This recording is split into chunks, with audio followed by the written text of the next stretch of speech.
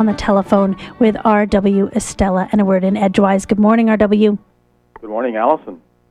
This past Friday, my girlfriend and I journeyed to the northernmost reaches of Maine, there to participate in an environmental symposium at the University of Maine, Fort Kent. We hadn't been to the little town that could, as Fort Kent proclaims itself on the town boundary side, for quite a while, so the trip became a fine spring venture.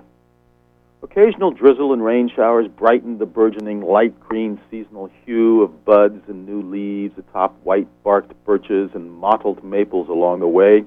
With every mile, we felt the change of seconds into minutes of northern latitude that left no doubt we were nearing some of the nether reaches of Maine, New England, and the United States. With an overcast ceiling of a couple of thousand feet, views to the northwest over Salmon Stream Lake and a small parcel of Penobscot Indian Territory offered only the lower flanks of Mount Katahdin, 25 miles away. Still, the visual texture of mountain meeting meteorology on the horizon with lake and forest in the foreground made us glad we had stopped for a moment to let the landscape work its magic on us. At Sherman, we left the interstate for Route 11, taking us up on through Patton, Masardis, and Ashland. Somewhere between Portage and Winterville, we slowed and pulled over to the shoulder to watch a robust, antlerless young moose buck grazing in the gully on the opposite side of the road.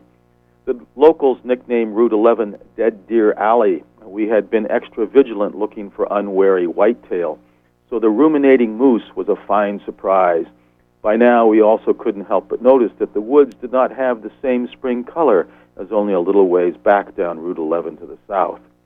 We had, however, hardly seen any snow at all, aside from that on Mount Katahdin. A little north of Eagle Lake, we saw a few patches in the woods, and then later a little on the slopes of a ski area at the northeast outskirts of Fort Kent. This was interesting because one of the first things we saw entering La Porte du Nord, the Northern Door Inn, our lodgings during our stay, was an enlarged photograph of the inn from Memorial Day weekend 2005, picturing 6-foot snowdrifts at the entrance. The relatively modest level of the St. John River also gave us pause to reflect on how nature isn't always so benign.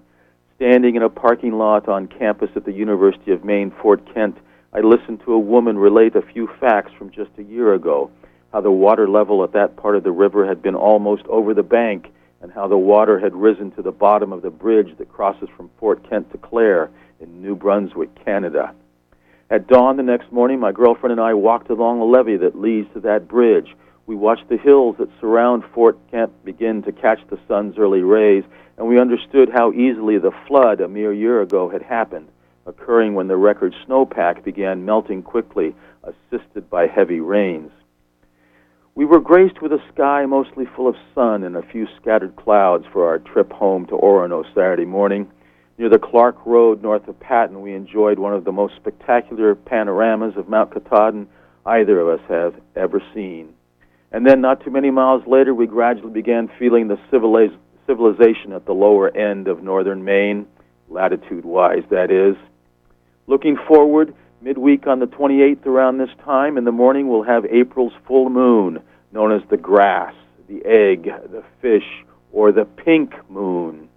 Until then, from Orono, Maine, have a great day.